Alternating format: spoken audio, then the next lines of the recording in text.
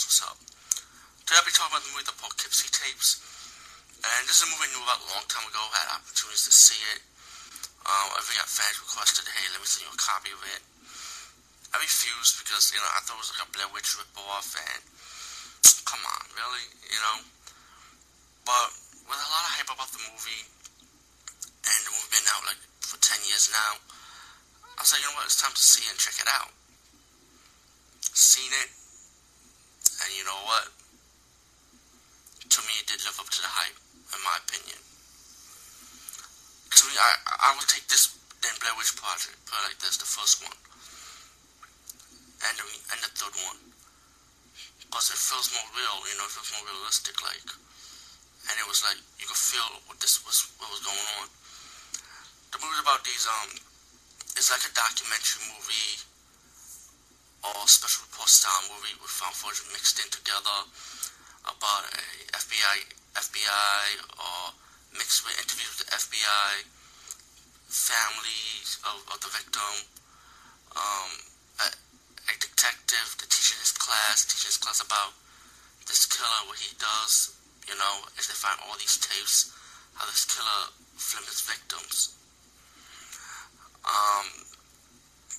This movie is impacted because you will feel the pain, you will, if you watch a lot of crime dramas, crime thriller, or documentaries like 2020, how they show the murder mysteries and stuff, or unsolved mystery, I know a lot of people nitpick about why they put the music in the background with the killer, it's like it'll take away the experience of what this killer is, like who can put background music, but to me I took it as a crime special investigation style.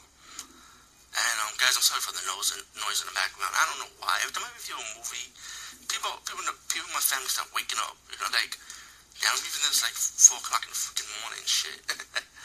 So I'm sorry for the noise or the talking or whatever in the background. But anyway, back to the thing.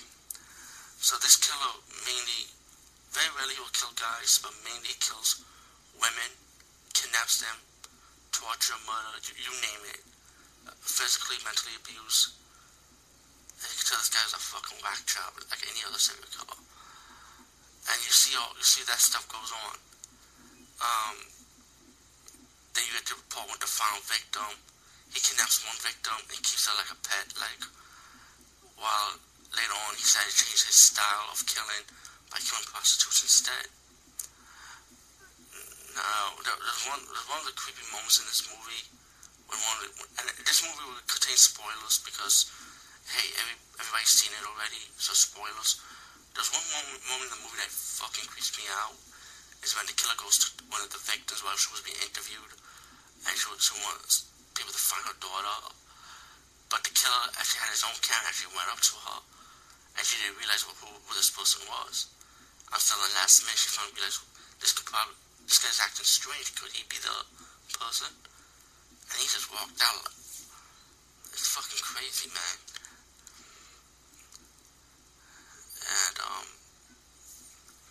yeah, it was just crazy.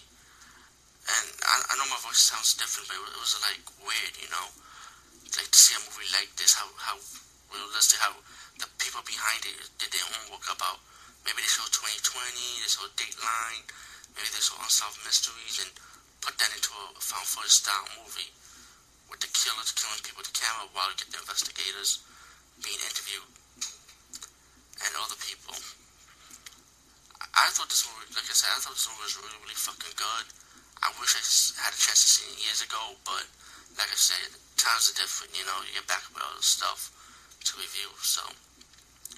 But, the Poughkeepsie Tapes, this movie's no joke. I think it lives up to the hype. If you're a fan of what I'm just talking about, then I think you definitely would like this movie. But, again, if you don't like seeing people being tortured and stuff in your horror movies, then this isn't for you then.